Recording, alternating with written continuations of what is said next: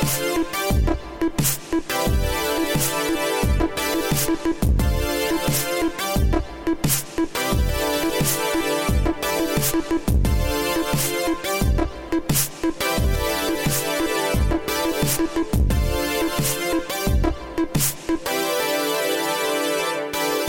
and welcome to Tomorrow. I'm your host, Joshua Topolsky. Today on the podcast, we discuss Paw Patrol, cable cards, and getting red-pilled.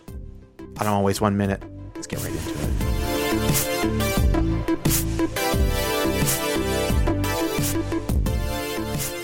All right, here we are.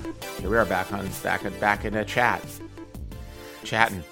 Back in the Matrix. Back in the Matrix. Hold on.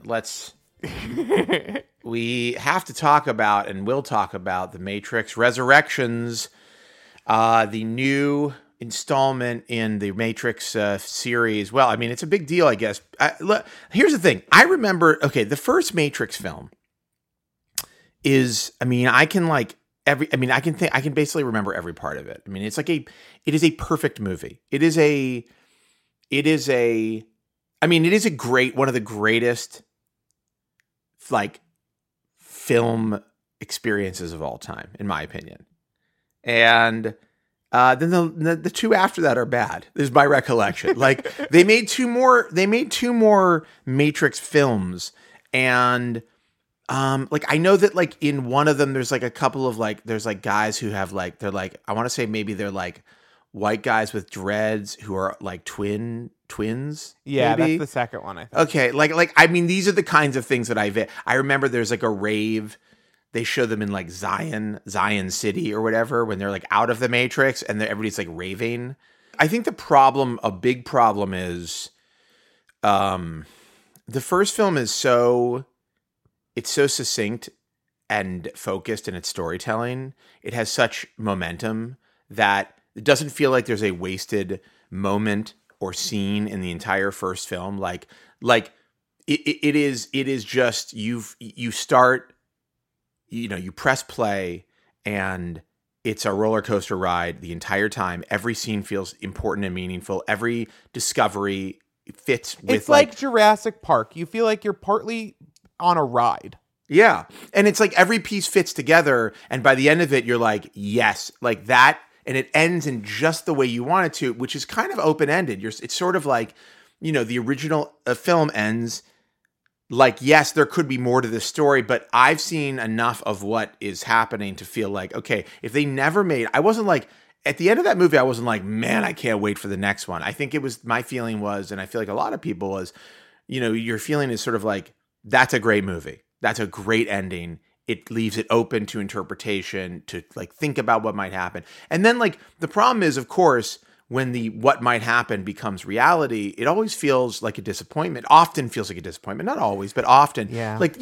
think the first Star Wars films do a really good job of progressing a story and characters in a way that I know people have their niggles with Return of the Jedi. Which is but that's such bullshit. You could sit there and be I don't like the Ewoks or whatever. I don't like Ewoks. Okay, great. But in terms of the core storytelling, they're each individual stories taking part over a slightly longer plot, but they leave so much more to the imagination and they build out the world in a way that you get tastes of things. Yeah. And you're excited to see more. But they don't do the thing which I think is very annoying about Harry Potter. Sorry to Zelda. Is that by the time you're at the end of it. Spoilers. But by the time you're at the end of it, you understand every aspect of how everything works. It's how did they get toothpaste? They have a magic spell. We are actually more than halfway through the second book, and for at least the first half of it, I was okay, I don't feel like I need to hear this much detail about whatever they're talking about. There's just too much. Already I was and I think Zelda got kind of bored too in the first half of the book. They're the crinkle dorks when they need to use the toilet go 3 times it's backwards. Multiple pages on a spell class that has nothing to do with the plot or whatever. It's I don't. It's I don't need it. The thing with the car, with Ron flying the flying car. God, it's who cares? Yeah, who cares about this? It's just have them show up. I'm sure it relates to the plot in some way, but Anyhow, I do like that. I do like that in this. And not to get off the topic of the Matrix Resurrections, which I want to talk about, but I do like that they've now introduced the real, what appears to be a real underlying motivation for bad wizards, which is racism, basically. So I think that's an interesting, funny coming from the ultimate the world's ultimate turf, J.K. Rowling. She's like, we shouldn't discriminate. It's like, that's interesting. That's an interesting and angle. Everyone has the power to look however they want. Yeah, and no discrimination. Yeah. Also, I'm a turf. Yeah. And those Jews at Gringotts. And you can call me Robert. No, but anyhow, back to the Matrix. So the second and third movie, what I remember is that they get very tongue twisted trying to explain the history and the architecture of the Matrix. And I think they also get a little bit hung up on, my recollection is this idea that they've got to throw in a mind melting twist that is like, it's like, hey, we live in a reality that is not what's real, and you can wake up from this and you discover the truth about reality. Then they're like, actually, what if that reality maybe was also not real? And you're like, okay, that's pretty interesting. And they're like, and what if your mind is completely separate from your body, so it doesn't even matter what's reality? Or you're like, and then they're like, what if this is actually, we've done this before. This exact same thing has happened, and now we're just on a loop. And it's like, okay, sure, whatever. I don't know. But I just remember at the end, it's like the architect is explaining, whoever the guy is, like the architect of the Matrix. He's like some program that created, I can't remember. But it's like, he's explaining stuff to Neo about what's going on. And I'm just like, I don't know anymore. It's not as good as I want it to be. It got clunkier because they Not that all of that isn't interesting. I think, most of the time sci-fi stuff always, and in my opinion, we always end up somewhere Battlestar Galactica-y. Yes. But that's fine. Well, it's totally fine. Now, I know a lot of people have a problem with Battlestar Galactica's arc, but I think Laura and I watched that like sort of outside of the hype cycle of it. And we were like, this is so good. Like the entire thing. It. I was like, this is such a great, weird, I thought it was great. Perfect arc of a show. I thought it was great. Yeah. But it's not to say that lore isn't interesting. It's just that it's less interesting when you've heard it before, and also it's less interesting when it's not delivered like diegetically. It's hard for me to care when like we're doing plot dump scenes about lots of words that I have to learn. It's like, it's all exposition. It's like, instead of you showing me this thing or explaining it in a way that feels really native, which the first movie does really well. It takes you through, yes, like Morpheus breaks it down for Neo, but like, you learn it in the way that he learns it, and it's kind of like you feel like you're along for that same ride. Whereas in the later films, you feel like they're going like, okay, have a seat, and they're like, okay, there's a guy with literally, I know the architect might have a chart. He definitely has some visuals to like, and he's like, okay, so in the first Matrix, this is a progressing line. Like, yeah, I don't know if I don't know if this guy telling us about it on screen is as compelling. I need a data viz guy. Exactly. But so there's a trailer for this new movie, which is called The Matrix Resurrections. And I don't remember, but everybody's like, Neo and Trinity are dead at the end of the last movie. It's like, are they? I guess. I don't remember. You telling me that doesn't spark anything in my mind, which I think is a testament to how forgettable the final film is. And so what it appears that we're seeing here is Neo. First off, here's one thing I like about it. It seems to take place in like modern day San Francisco. From what I can tell, I mean, or maybe it's like whatever anonymous city, but it looks like it looks like an actual place that people live. Because like the Matrix films originally made the Matrix seem kind of like otherworldly, like the world that was the Matrix, but then they progressively distanced when you were in the Matrix versus outside of it, they progressively made them visually much more distant. And like my recollection of those later movies, and even made to some extent in the first one, is that once you realize it, like the scenes in the Matrix all feel very like colored and You know what I mean? They're like heavily color treated and very like slick, and everybody's wearing those like weird, they're all wearing leather for reasons that have nothing to do with the Matrix, but I think have everything to do with someone's love of BDSM. Team morale.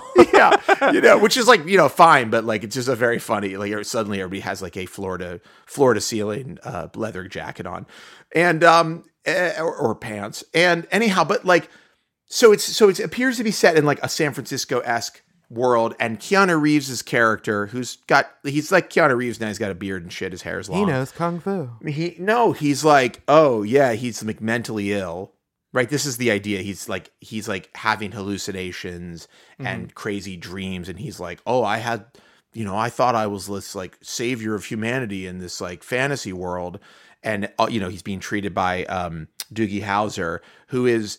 I like that. What is the guy's name? I cannot. Jonathan Groff. No. Jonathan Groff is also in it, but Neil Patrick Harris is. Oh, in that's it. right. Yes. They appear to both be psychologists of some type, which is great. Both of them play evil wonderfully. I think it's very interesting that the arc of Neil Patrick Harris is like he kind of just plays evil characters now. Like it's pretty interesting. Anyhow, he appears to be evil. Maybe he's not. But yeah, so it's like sort of like. Oh yeah, all that stuff was fake, and this guy's actually crazy, and that's sort of, I feel like the vibe of it is like we're gonna spend at least a pretty good chunk of the film questioning, going like, what is that really? What is really the nature of your reality? Yeah, what is the nature of your reality? Well, I mean, listen, they have a lot of material now because everybody's convinced we're in it. Like the simulation concept is very popular these days. And so, popularized, very much by the Matrix, but then, it's gotten even more mainstreamed. And I like the idea. Some of my favorite horror films or really scary movies are films that are concerned with this idea that your brain cannot at times, like you can lose control of your mind. And it can make you feel or perceive things that are absolutely not happening and not real. And I think like there's honestly nothing scarier than the idea of like the loss of control over your mind in many ways. Like and one of my favorite. We've talked about this a million times. One of my favorite. I mean, I'm loath to even call it a horror film, but one of my favorite horror films is In the Mouth of Madness. And In the Mouth of Madness is very much a precursor to The Matrix in that. It deals with this idea of like a fictionalized reality, and that there is an observer who knows that there's a fictional reality, and then there are a lot of people inside of the fictional reality that don't know, And I mean, there's an amazing Fassbender film, Werner Fassbender, called World on a Wire from the 70s, which is incredible and everybody should watch. But it tackles this exact same topic. It's like, what if you were in a simulation and you didn't know, or you knew but everybody else didn't?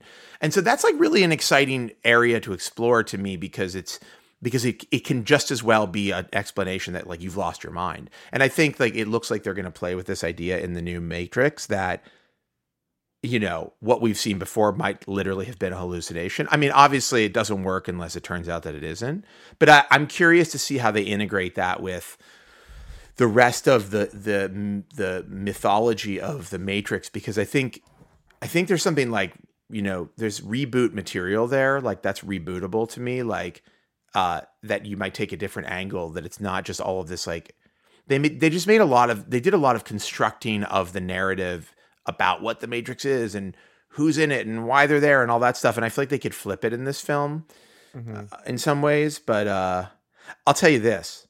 Separate from whether or not it's actually going to be a good movie and that has a good story, the fucking trailer is so good. I mean, it is like such a great trailer.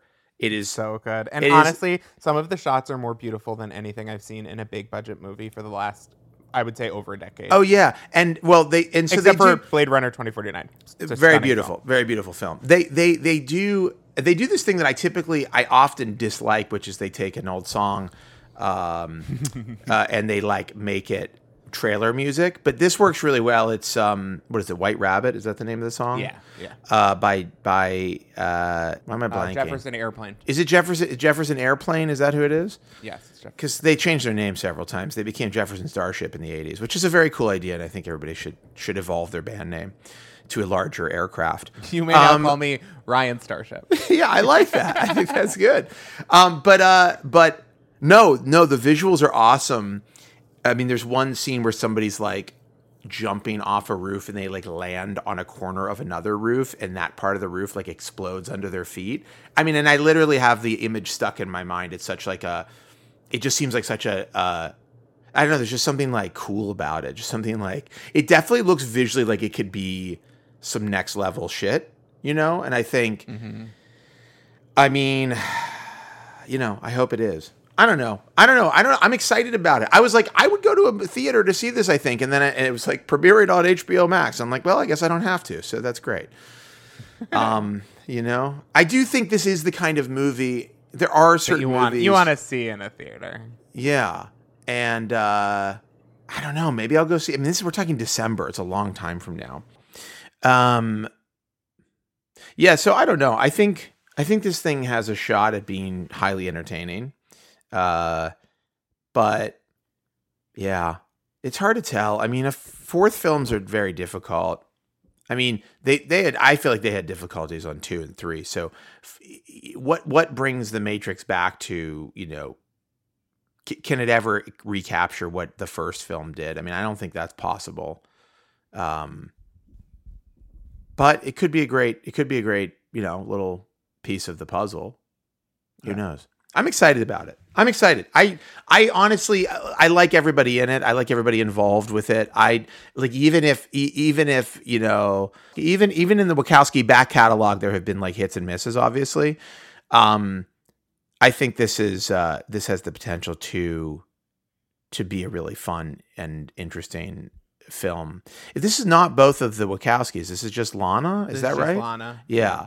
It's interesting. Anyhow, so The Matrix, that's a thing that happened, and that's a thing that we're excited about. I listened to last week's episode, and I was frankly, the first half of it, it was such a downer because there's so much horrible shit going on in the world.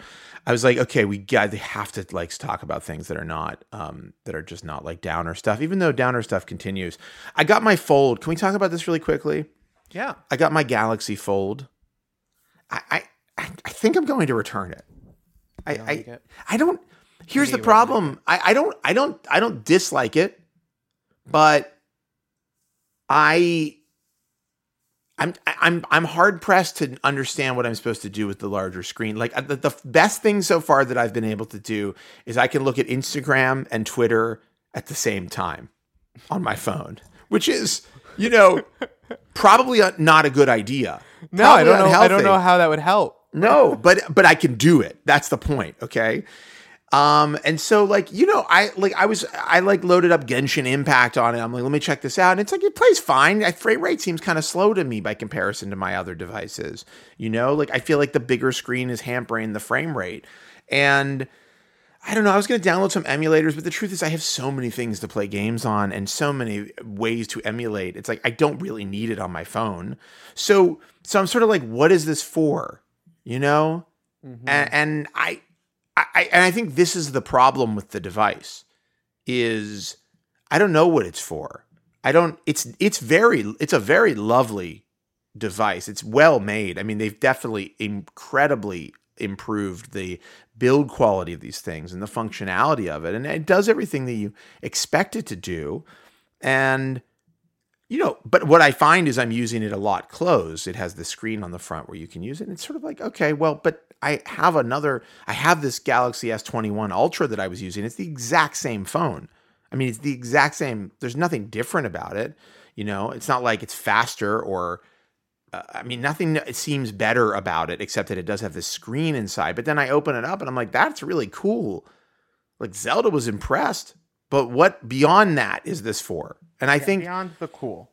Right. I think beyond that, it's like a little bit of a device in search of a purpose, you know?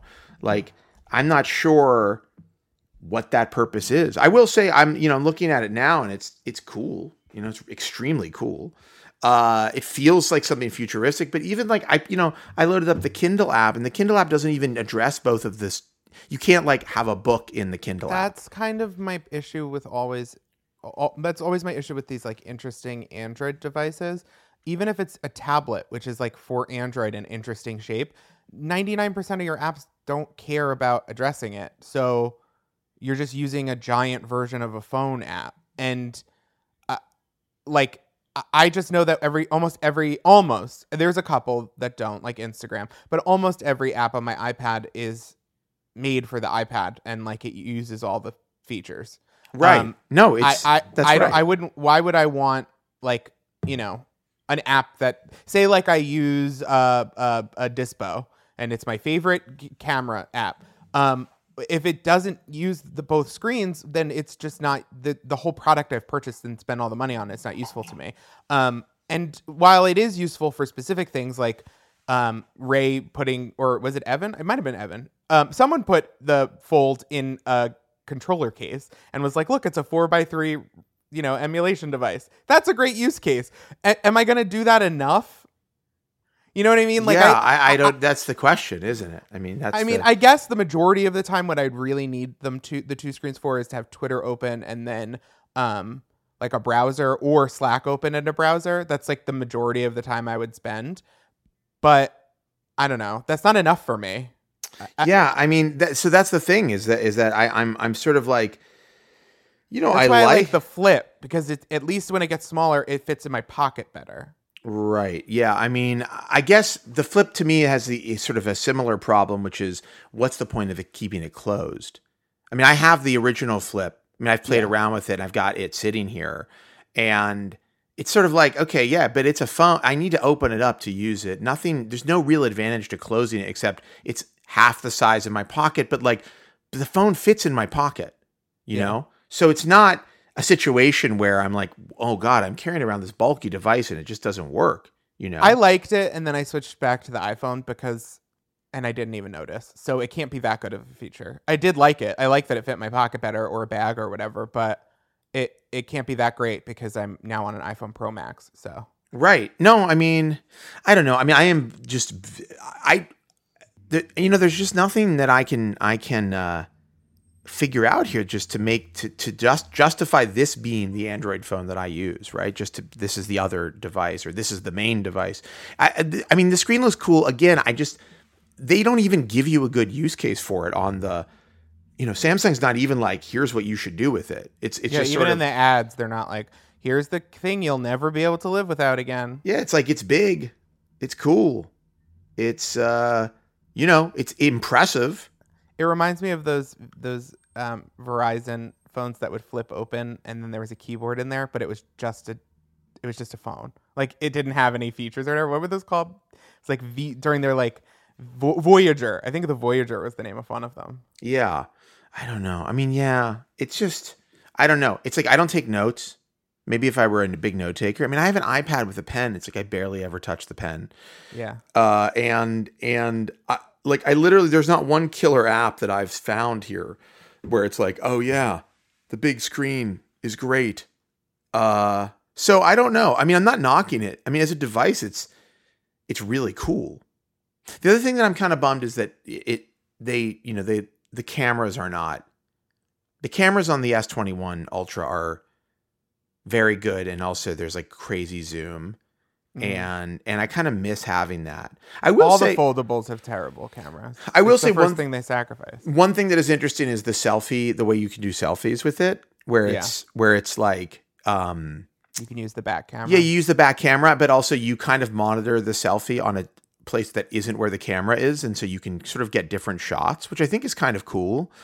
But I don't know if that's worth $2,000, or I mean, it's not. I didn't pay $2,000 for it, but whatever the price is, it's like.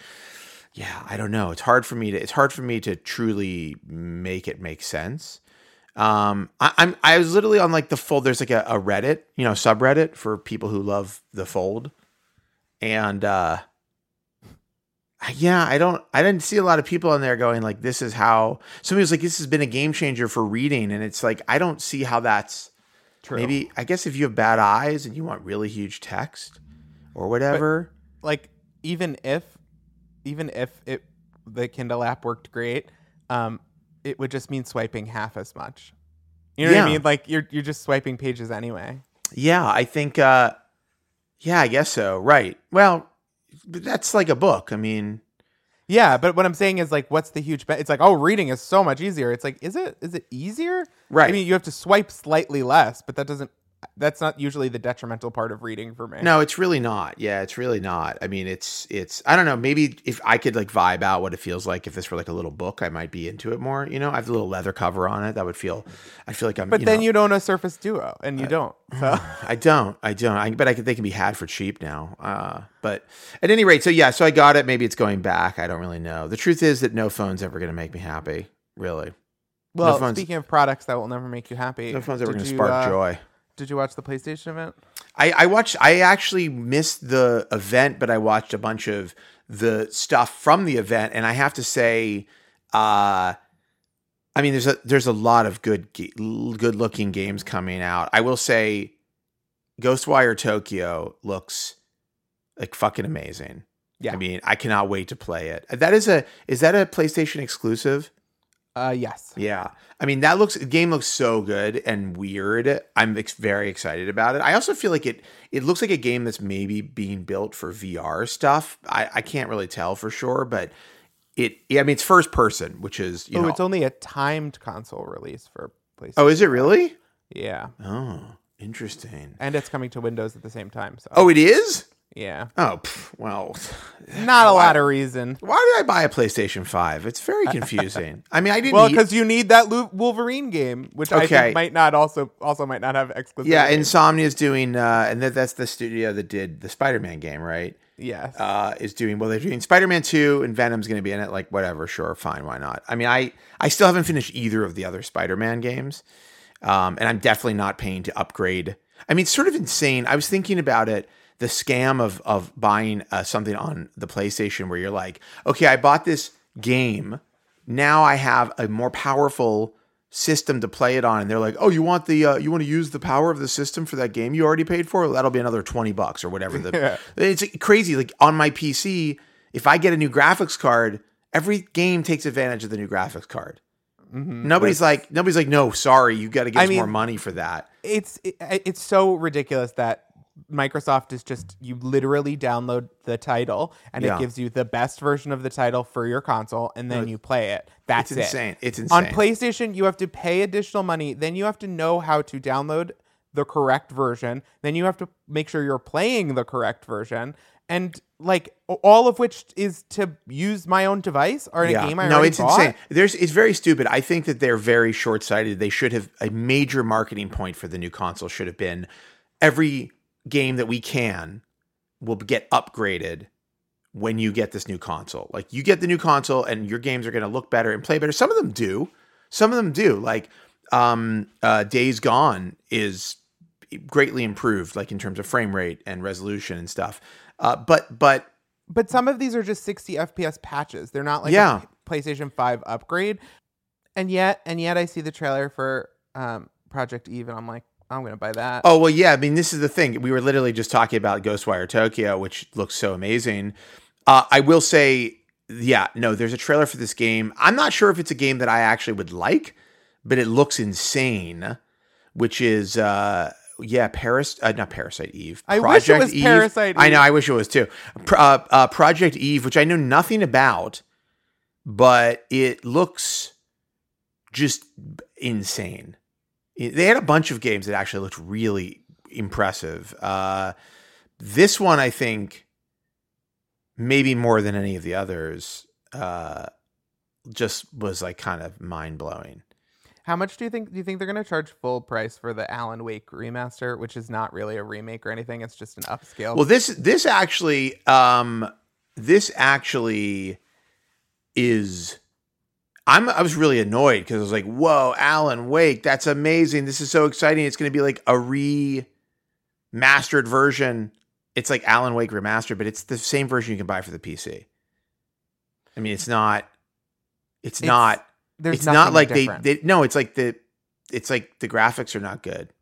No. I mean, they look they're not bad. They're Xbox 360 They're graphics. from they're literally like the tail end of the 2 generations old like gaming graphics. Speaking of breaking news, oh no, PlayStation 5 is getting Grand Theft Auto 5. Is that true? Is that actually breaking right this moment? No, yesterday they announced it, or they showed us more footage of it. You got to hand it. You got to hand it to them. I'm done. I can't take another. You do got to hand it to them. I mean, Grand Theft Auto 5. Talk about milking that cow to death. Listen, I hope that Cyberpunk ends up with a life as long as Grand Theft Auto 5, because I think I mean, for all the pain and suffering, I mean, it's crazy to me that game is still very, very relevant and viable, and making that company, making Rockstar a lot of money. I mean, by the way, deservedly. I mean, it's an incredible universe they built. I mean, it's completely they built a insane. Great game over a decade ago. It's just time for a new game, guys. Yeah, it is nuts. But I think we're at an interesting point in games right now. I do think there's there's a push and pull. It used to be there was this huge barrier of like, what could you build and how good could it look and all this stuff, and like the delta between end of Xbox 360 and PS3 to the PS5 is like, it's big, but it's not like it was from like the versions, the original Xbox to Xbox 360 or whatever. I mean, that's what it was, right? It was like Xbox to 360. Mm-hmm. I mean, that was a leap that was like, wow, like most people won't get this on their PC. Most people won't experience this anywhere except for the console. Now it's sort of like, I mean, obviously PC prices are, you can get a pretty decent PC for not a wildly, pre-pandemic, certainly not a wildly high amount of money. And there's also like graphics are not the issue anymore in a way, I mean, there's lots of ways to get a great looking experience. It's not just about that anymore. It used to be like, there's this huge leap in consoles graphically and performance wise. And there is a leap now, but that leap is sort of catching up to PCs, which gives it a very different vibe, very different. There's a different value proposition too of like, do you want to pay up front or do you want to pay on the back end? Right. Because you can get a Xbox at a great deal with Game Pass at monthly. You're paying like $25 a month. You have Game Pass and an Xbox and all Xbox Live and everything. Like that's a solid, but then you have to pay $50 or whatever they're going to charge for their Alan Wake remaster, which is literally just a game that you probably already have in your Steam library. Yeah, I mean, I bought the Alan Wake game for like $1 or something on my PC and started playing it. And if it's that version, I can run, Cyberpunk almost at like everything on Ultra pretty decently. I mean, I had it maxed and it looks good, but it doesn't look like Control. It doesn't look like a current generation game by any measure. And so I'm sort of curious to see, what they're going to do with something like Alan Wake and how much they can actually improve it. I don't know. I think I thought Alan Wake was going to get like a Resident Evil 2 kind of treatment. Maybe this paves the way for a sequel. I mean, it's been a long time. There's been a lot of talk about a sequel for that game. I hope there is a sequel for it because I need some new games to play. I'm so bored. I don't even have any good games I'm playing right now. It's very depressing, which is why this presentation was actually pretty interesting to me because there were several games that I thought, oh yeah, I think I would play this. There's this other one. What is the one? You getting Deathloop this weekend? Is that coming out this weekend? I have no interest in Deathloop. I'm sorry. I have no interest in it. I hate the whole aesthetic. I hate the whole like surf guitar, like it's like Pulp Fiction. It's like a pulp. It's like this, it's like supposed to be like 60s mod. Yeah. I hate that shit. It just doesn't do it for me at all. I love Mad Men aesthetic. I hate when Mad Men goes to LA. That was where I was like, I'm off of this. Yeah, and it's like it's this kitschy, like, oh, remember the 60s James Bond films? It's like that vibe. And it's like, I mean, that's not a vibe that I find particularly compelling in any way, shape, or form. And also feels a little well-mined. The concept of the game seems interesting, but I'm like, it feels to me like what it really wants to be, and what it's going to be is a online like battle game, an Overwatch. Yeah, it wants to be Overwatch or Fortnite or whatever, and I feel like that's really why they made it. Yeah. And everything about the actual like story mode of it is sort of secondary. This is what my gut says from looking at all of the stuff that's been out about it. So I sort of like. I just, it doesn't seem interesting to me. It doesn't seem like it has, I don't know. I'm interested in games with stories more often than not. And it doesn't seem like it has, to play good games. Yeah. It just doesn't seem like it has much of a story. It just seems like it's conceptual. It's like, oh yeah, no, you have to keep repeating. Speaking of games with stories, I bought 12 Minutes. Is that what it's called? Yes. Which is the game where you're in a room and, it's like James McAvoy and Keira Knightley or whoever, somebody like that. No, Daisy Ridley. It's not a very good game. It's actually really bad. Like the game itself seemed like it would be very cool, but I played it for about an hour and I found it to be just utterly maddening. Terrible reviews. Terrible. And the gameplay itself just sloppy, just a sloppy game with bad mechanics. And the ending is just. Well, I don't know what the ending is because I stopped playing. It's not worth getting to. I gave up. I was really excited. I was like, oh, this could be really great. And, Willem Dafoe's in it, where do I sign? Green Goblin himself. Green Goblin. It's at the end of the game. Green Goblin up his content. At the end of the game, he reveals that he's the Green Goblin. It's very exciting stuff. He says, Peter. Peter. Anyhow, what else is going on? Are there any other things happening in the world right now? Jeff Bezos is trying to live forever. Oh yeah, Jeff Bezos. Wait, let's talk about Biden. Biden is. I mean, I know we talked a lot about they're actually doing the vaccine drone. It sounds like they're going to load up the drones with vaccines. No, they're mandating. Biden's getting very tough. It's funny how suddenly. Okay, so what Biden announced is if you have a company more than 100 people, all your employees have to be vaccinated or they have to get weekly COVID tests to prove that they don't have COVID. Yeah. But it's very funny because American conservatives are having a meltdown about, HIPAA laws and your employer. And that's the group of people that tied health insurance to your employer to begin with. So right. Doesn't seem like that argument's going to hold a lot of water. There's no consistency there. It's just like whatever the other side is doing. They're the opposite of whatever they want. And then the DOJ sued Texas yesterday, announced a lawsuit about this abortion law, this insane abortion law. Ruling. A ruling. Well, I mean, it's a law in Texas, but they really are like Merrick Garland did, it's his show now. His statement about it really was like, yes, somebody's saying this out loud. He's basically like, this is wildly unconstitutional and like tries to ignore that we have laws in this country and a constitution. And, it's not on. So we'll see what happens there. I'd love to see that. I'd love to see a victory. I just don't know anymore. I feel like very hard to tell if a victory is possible against whatever kind of weird court packing was done.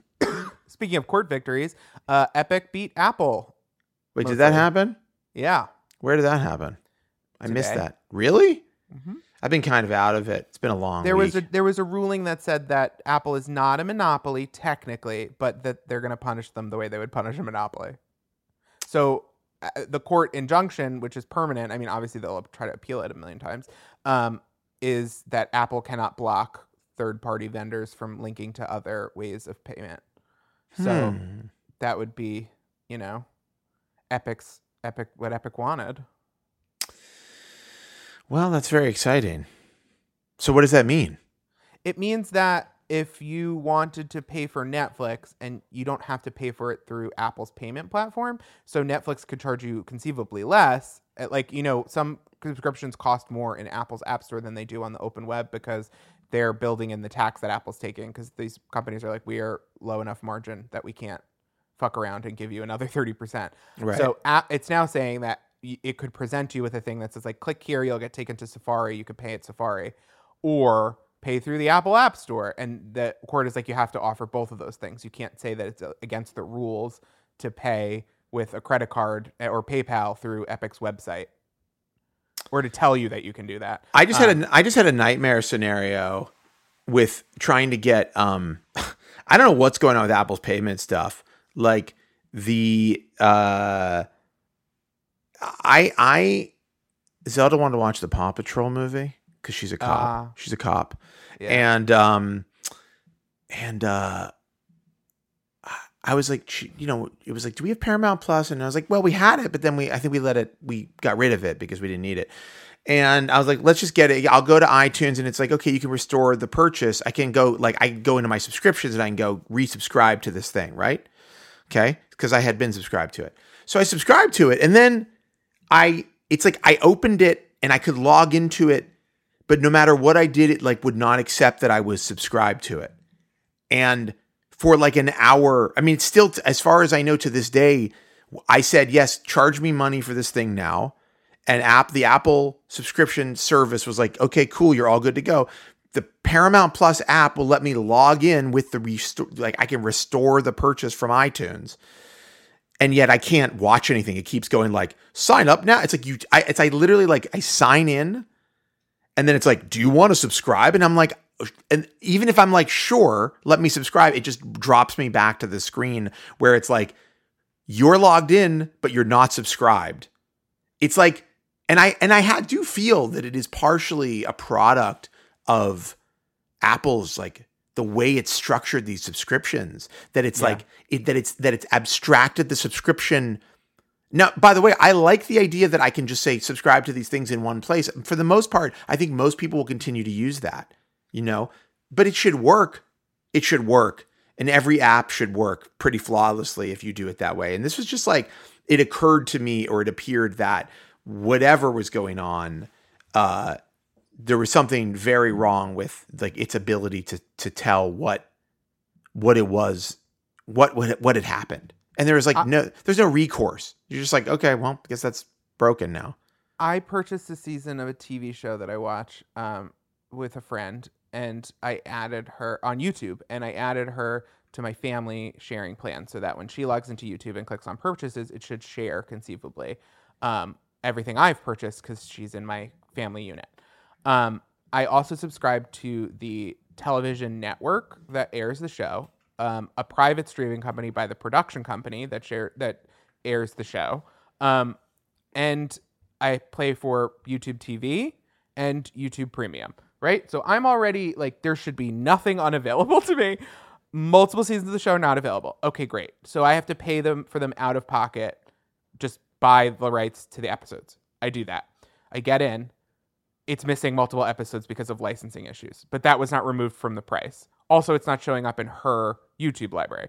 So then I get on, I tried to get any kind of customer service from Google Play, which best of luck. Finally figured out that I had used the wrong payment platform checkout. I had used my credit card instead of clicking on the family payment method, which is also my credit card, to check it out. So I had to wait a day to get refunded the $50 I spent on 2 seasons of the show. And then I had to repurchase them and then go and torrent the missing episodes, send them to her. We finally are watching the show. Great. We're watching in tandem. We're having a great time. I loaded up the next day, and the episodes that were missing are now back with no explanation. I'm not saying this is everybody's fault. I don't want to walk around being like this, but you know what? This sucks. I pay so much fucking money to watch TV. I just wanted to watch the goddamn show that I've already paid for, already seen.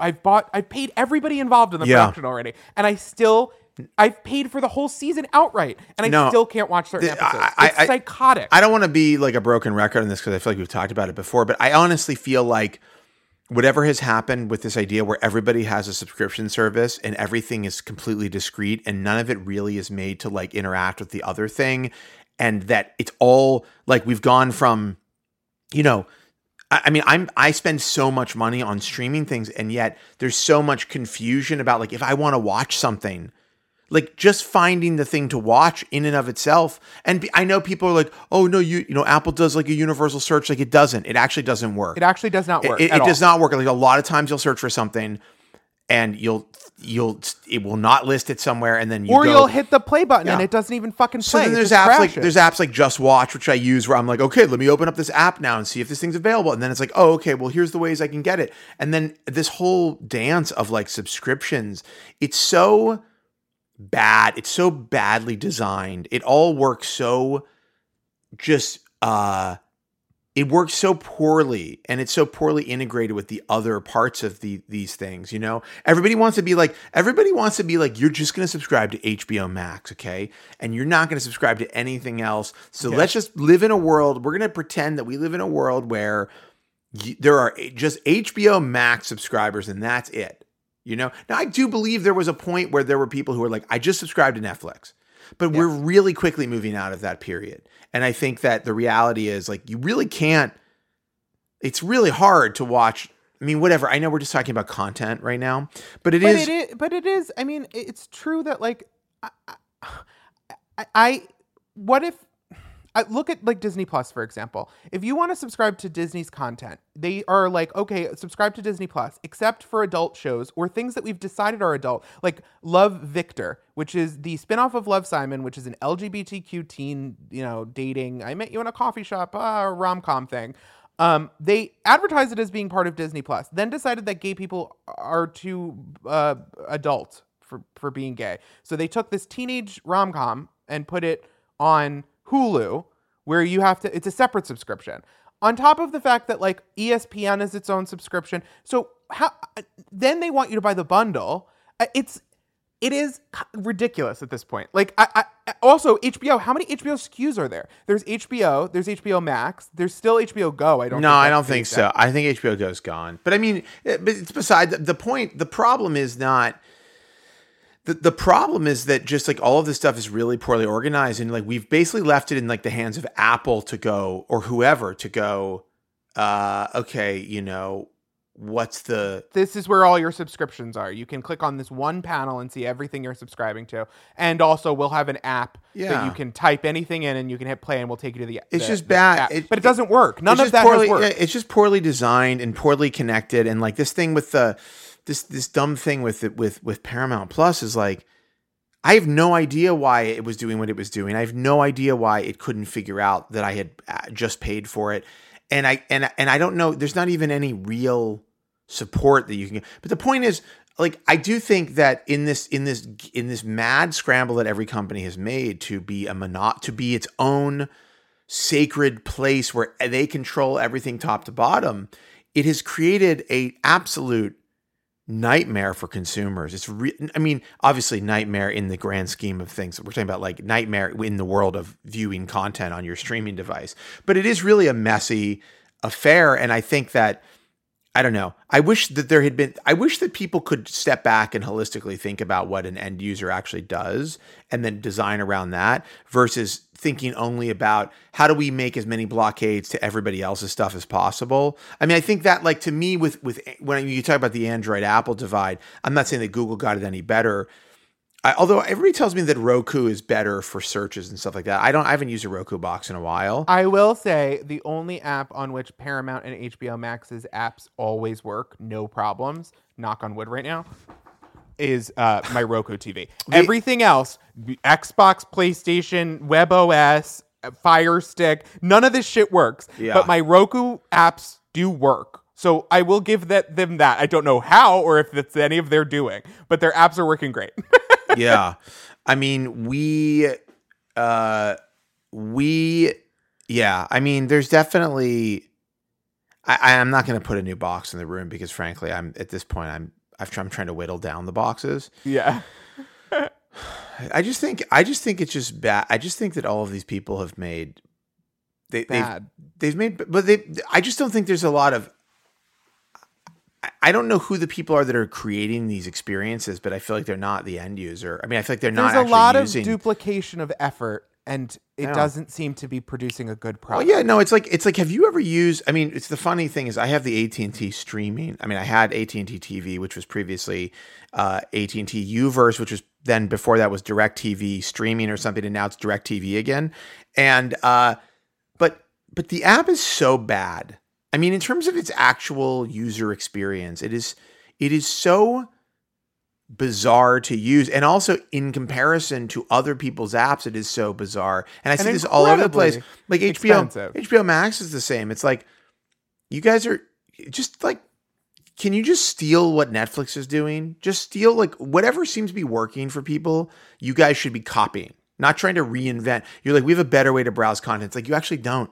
We're going to do it as a spiral circle, and you'll twist your way down. You're like, just show me screens. I subscribe to the Criterion Collection, which honestly was a very good choice because they have a lot of films that otherwise I would probably never see or find. But their discovery is absolutely terrible. It's like if you want, like just show me an alphabetical list of your movies. Like they can't do that. They don't have that. It's like can you just act like a normal app for a minute? Like you don't have to be like, oh, we only show you these hand curated collections of content. Oh, you want to search, you want to find something alphabetically? Sorry, we don't offer that. You want to search? I mean, they have a search, but it's like, you have to know what you want if you do it that way. Anyhow, the point is, this is just me. It's just a great, bitch session about bad, consumer products and their user experiences. I would just say the Apple, what's interesting about the Apple case is I actually kind of dread the future where there are even more ways to pay somebody for a subscription or whatever, or a purchase. But perhaps there's a solution that is abstract from, Apple controlling every payment or Epic controlling every payment. I mean, there seems to be a great need for a proper middle player here. Yeah, which is I think there needs to be a couple. Like, I don't want to hand all the business to PayPal. I think there needs to be a few different vendors who do checkout, and you just click the one that you like using. You know what? I got to hand it to Shopify.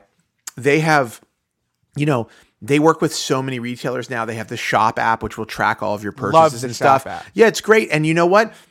I have my Amazon stuff plugged into it, and it's like, when I check out, if it's a Shopify checkout, I never worry about, is my credit card info in here, or do I have, is my address right or whatever. It's just there. And it's a lot of retailers now. And the app is great, and it has nothing to do with like my actual purchasing habits. Okay. It has nothing to do with the things I want. It's just like, it's there when I need it, and then it's gone. Okay. And to me, that is a killer fucking app. They figured something out that I think nobody else really got quite right, which is what you really want to do is have like an Amazon-like experience no matter where you shop. You basically want to not have to overthink, where's my credit card, and what does it have my address, and do I have to log into some fucking new thing? You know what sucks? You know what I hate doing? Is like I go to buy a random thing on a site that I've never been to before. And not like a small site or whatever. Let's say, I don't know. I mean, Bed Bath & Beyond, Kmart, sure, whatever. And you're like, they're like, do you want to sign up? And it's like, not really. No, I don't. Like, I don't want to sign up to Kmart. I just want to buy this thing with some assurance that the checkout will be handled properly. Google Pay kind of does this as well. And, but Shopify seems to have gotten it. They have it both on the retailer end and on the consumer end, which is where you need those things to really connect. I want Shopify for my subscriptions. This is what I want, and someone needs to fucking make it.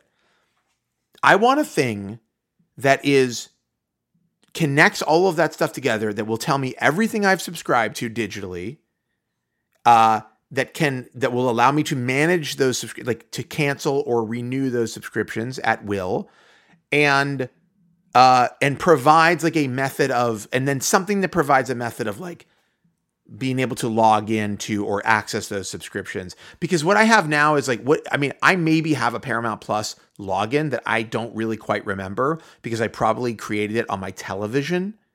And Maybe like that's a content pass. You want like a cable card. Yeah, well, I want cable is what I actually want. No, I want somebody to just go, here's what we're going to do. We sit in the middle, okay? We take a 5% fee from everybody or whatever their fee is.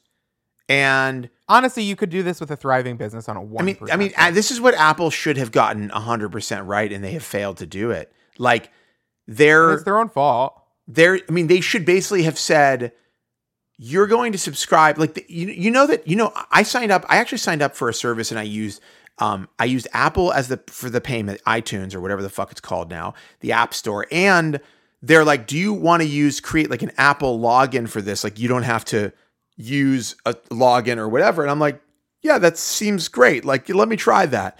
What they actually do is Apple makes a fake email address for you. Okay. Did you know this? Yeah. They make a fake email address, and then they like hold that email address and funnel stuff through it. Right.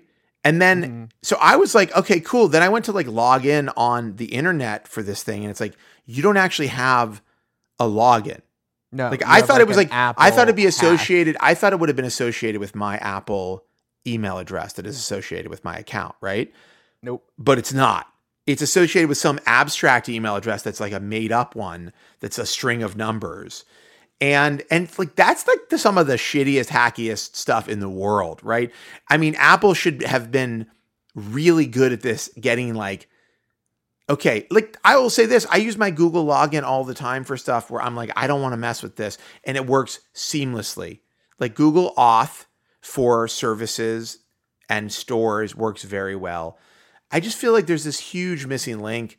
But then of course you go to an Apple TV and you can't do that. There is no Shopify for your subscriptions. There is no Shop app to track your subscriptions and your, sort of digital. There are things that there's like, little startups that will scan your bank account record and tell you what your subscription services are. But what are those? Are any of them good? Are any of them good? That's the thing. The idea of giving an app access to my bank statements so they can tell me what I've subscribed to. And by the way, not doing that. I have subscriptions across multiple cards.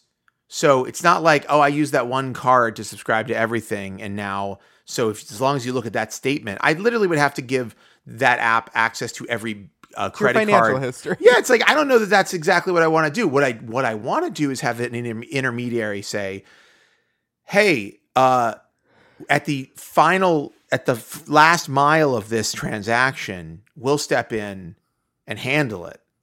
And then we'll keep a record of that, and you have access to that, and you can manage it through us. I want someone to be like, I'm not going to be an asshole about this. At some point in the chain of custody, from creating a television show to letting me watch it, and everyone's being an asshole right now. Yeah, I mean, I'm just going to do a search here. Manage digital subscriptions.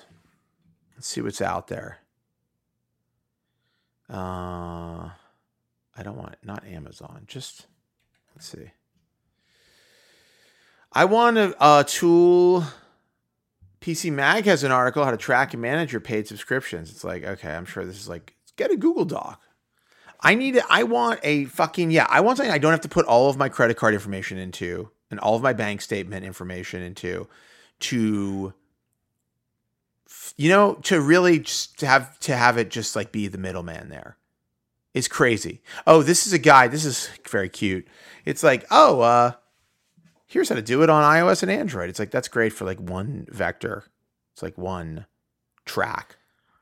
I want like one password, but for my subscriptions. Yeah.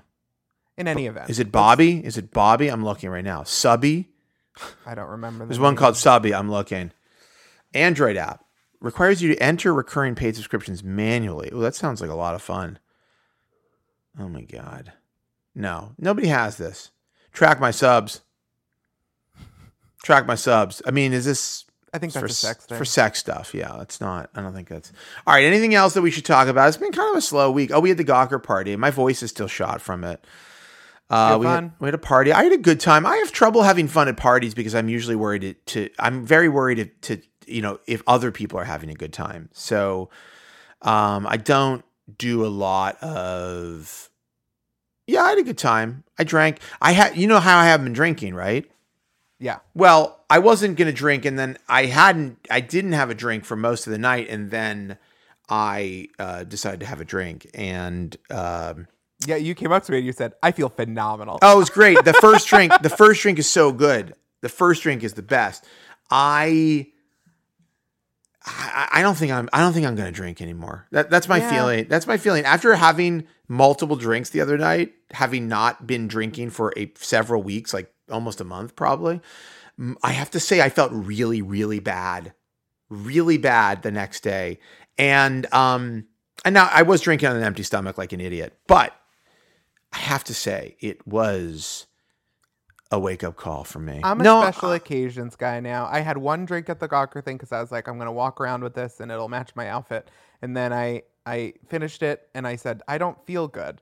And so I had a Coca-Cola and then I sat down and I was kind of dizzy. And I was like, I just don't think, I think if I had not had that drink, I would have been fine. And I was like, this is ruining my night. And now I think I'm just like hot toddy guy at Christmas. You know what I mean? Yeah. I'm not going to be like keeping whiskey in my house guy anymore. Right. Yeah. Which is tough because I really saw myself aging into a lush. I mean, for sure. I definitely, yeah. I mean, special occasions drinking, perhaps. I think it's interesting though. I mean, I think it took not drinking for a while and then having drinks to kind of get a gauge how it feels, to see how it feels when you have when you don't imbibe poison every day, your organs do feel better. Yeah, it's weird. It's weird about that. It was an improvement. I was kind of like at the end of it, I was like, was I doing this a lot? Because this feels crazy to me, like really very unhealthy.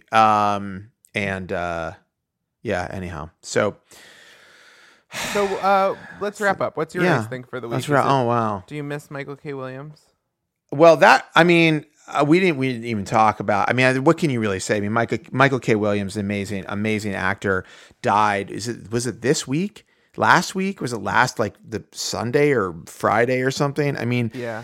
I guess he's most famous for playing Omar in The Wire, but I mean, he's in a ton of stuff. He's in he's also a great choreographer and dancer before he was an actor. I mean, amazing actor. He's in so much good stuff. And I have to say, he was young. He was 54, I want to say. He died of, it looks like a drug overdose. I mean, I was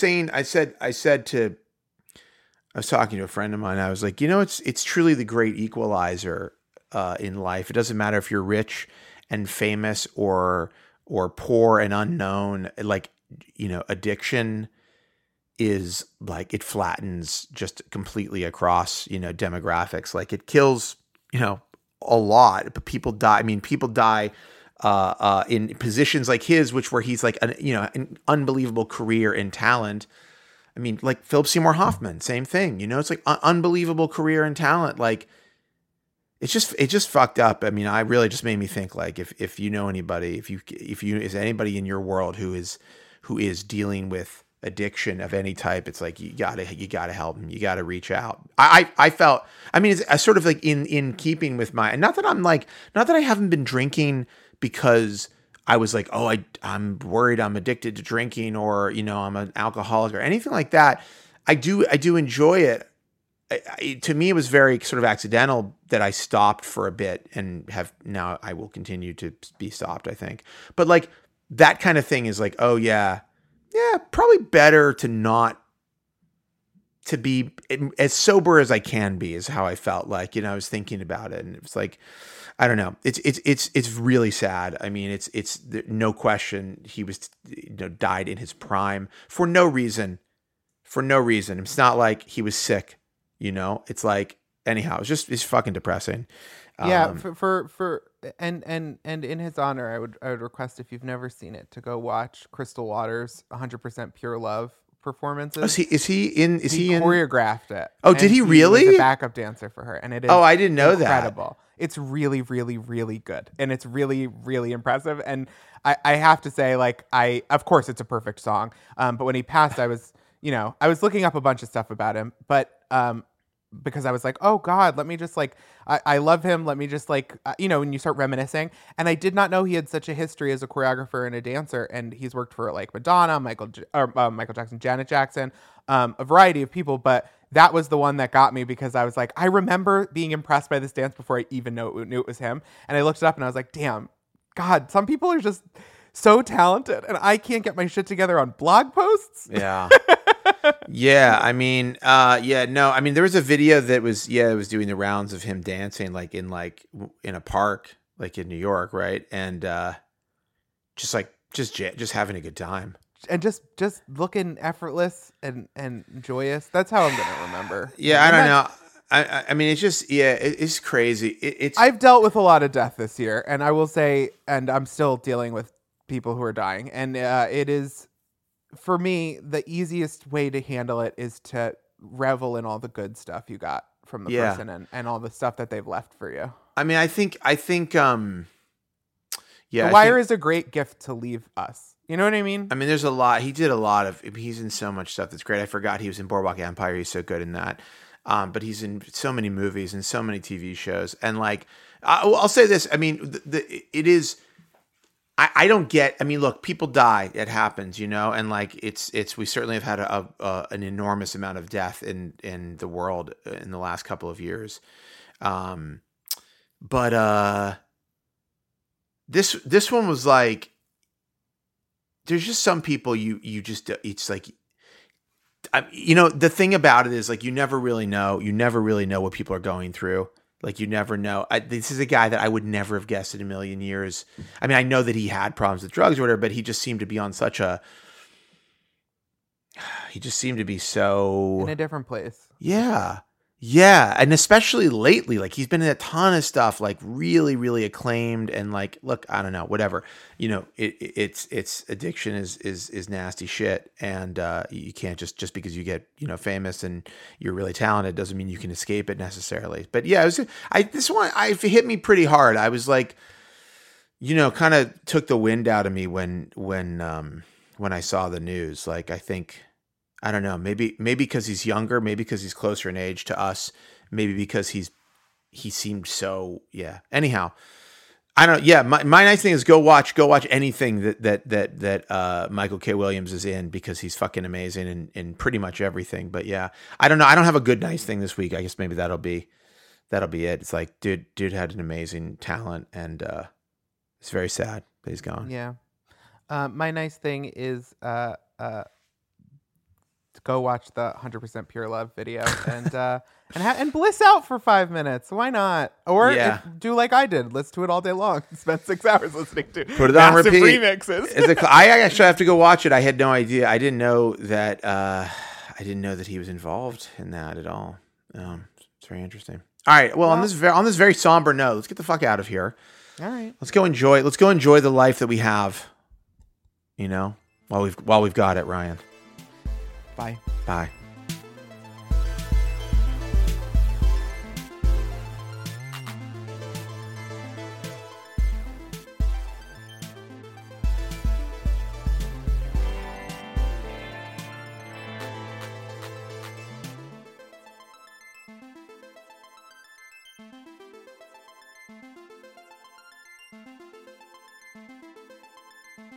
Well, that is our show for this week. We'll be back next week with more tomorrow. And as always, I wish you and your family the very best, though I've just been told that your family's subscription has expired and it cannot be renewed.